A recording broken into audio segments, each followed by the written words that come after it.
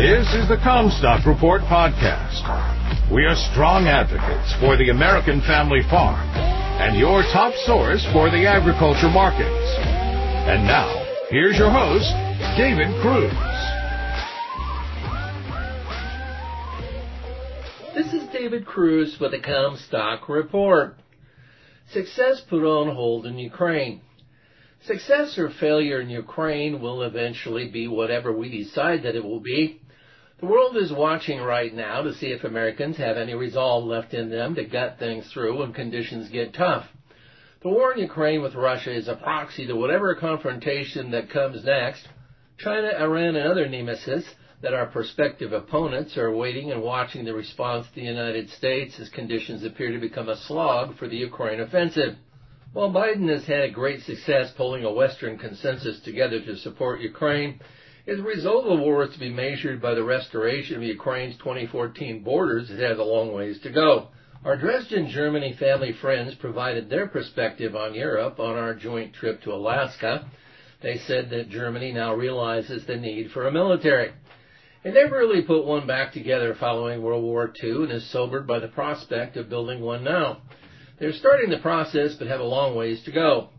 What I note about Germans is that when they decide to do something, they show tenacity. The loss of cheap Russian energy will upset their industry and economy, and they realize that they'll have great challenges ahead. They did not see this coming.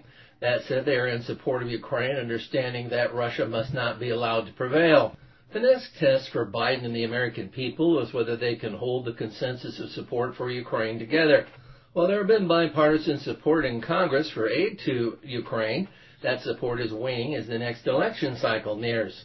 The top polling GOP candidates have decided to propose cutting off Ukraine aid with a near full about-face for political purposes. The Russians do not have a modern proficient military, but they do know how to dig in and fight for their lives. In World War II, Russian soldiers who surrendered were sent to the Gulag when repatriated. Not much has changed as frontline Russian soldiers in Ukraine have guns to their backs as well as to their front. They are good at laying vast, deep minefields in front of layers of trenches of a scope that has proven difficult to surmount without great losses. Wherever Ukraine concentrates enough armor to penetrate, it is met with Russian attack helicopters and air superiority that Ukraine has no answer to. M1A1 Abrams tanks may not change that equation. The decision not to train Ukraine pilots and provide F-16s when first proposed was a fatal flaw in planning. Biden said that they had what they needed for their offensive, and that has proven not to be true. The logistics necessary to acquire and support the F-16s, now recognized as necessary, is formidable, and delay has only made it worse. Ukraine's military is resilient and creative, so will make the most out of a sour condition. It is not U.S. soldiers fighting and dying in Ukraine, which Ukrainians have never asked for. Russia fully intends to do whatever it can to starve Ukraine of grain export income. Ukraine seeks development of alternative routes through Romania and Bulgaria, but none of them are easy. Russia will target those transit routes from where they leave Ukraine to. There is no way that they can fully reroute the 50% of their exports that have been leaving Black Sea ports through the alternatives. Those bottlenecks will back up the supply chain to impact 2024 production.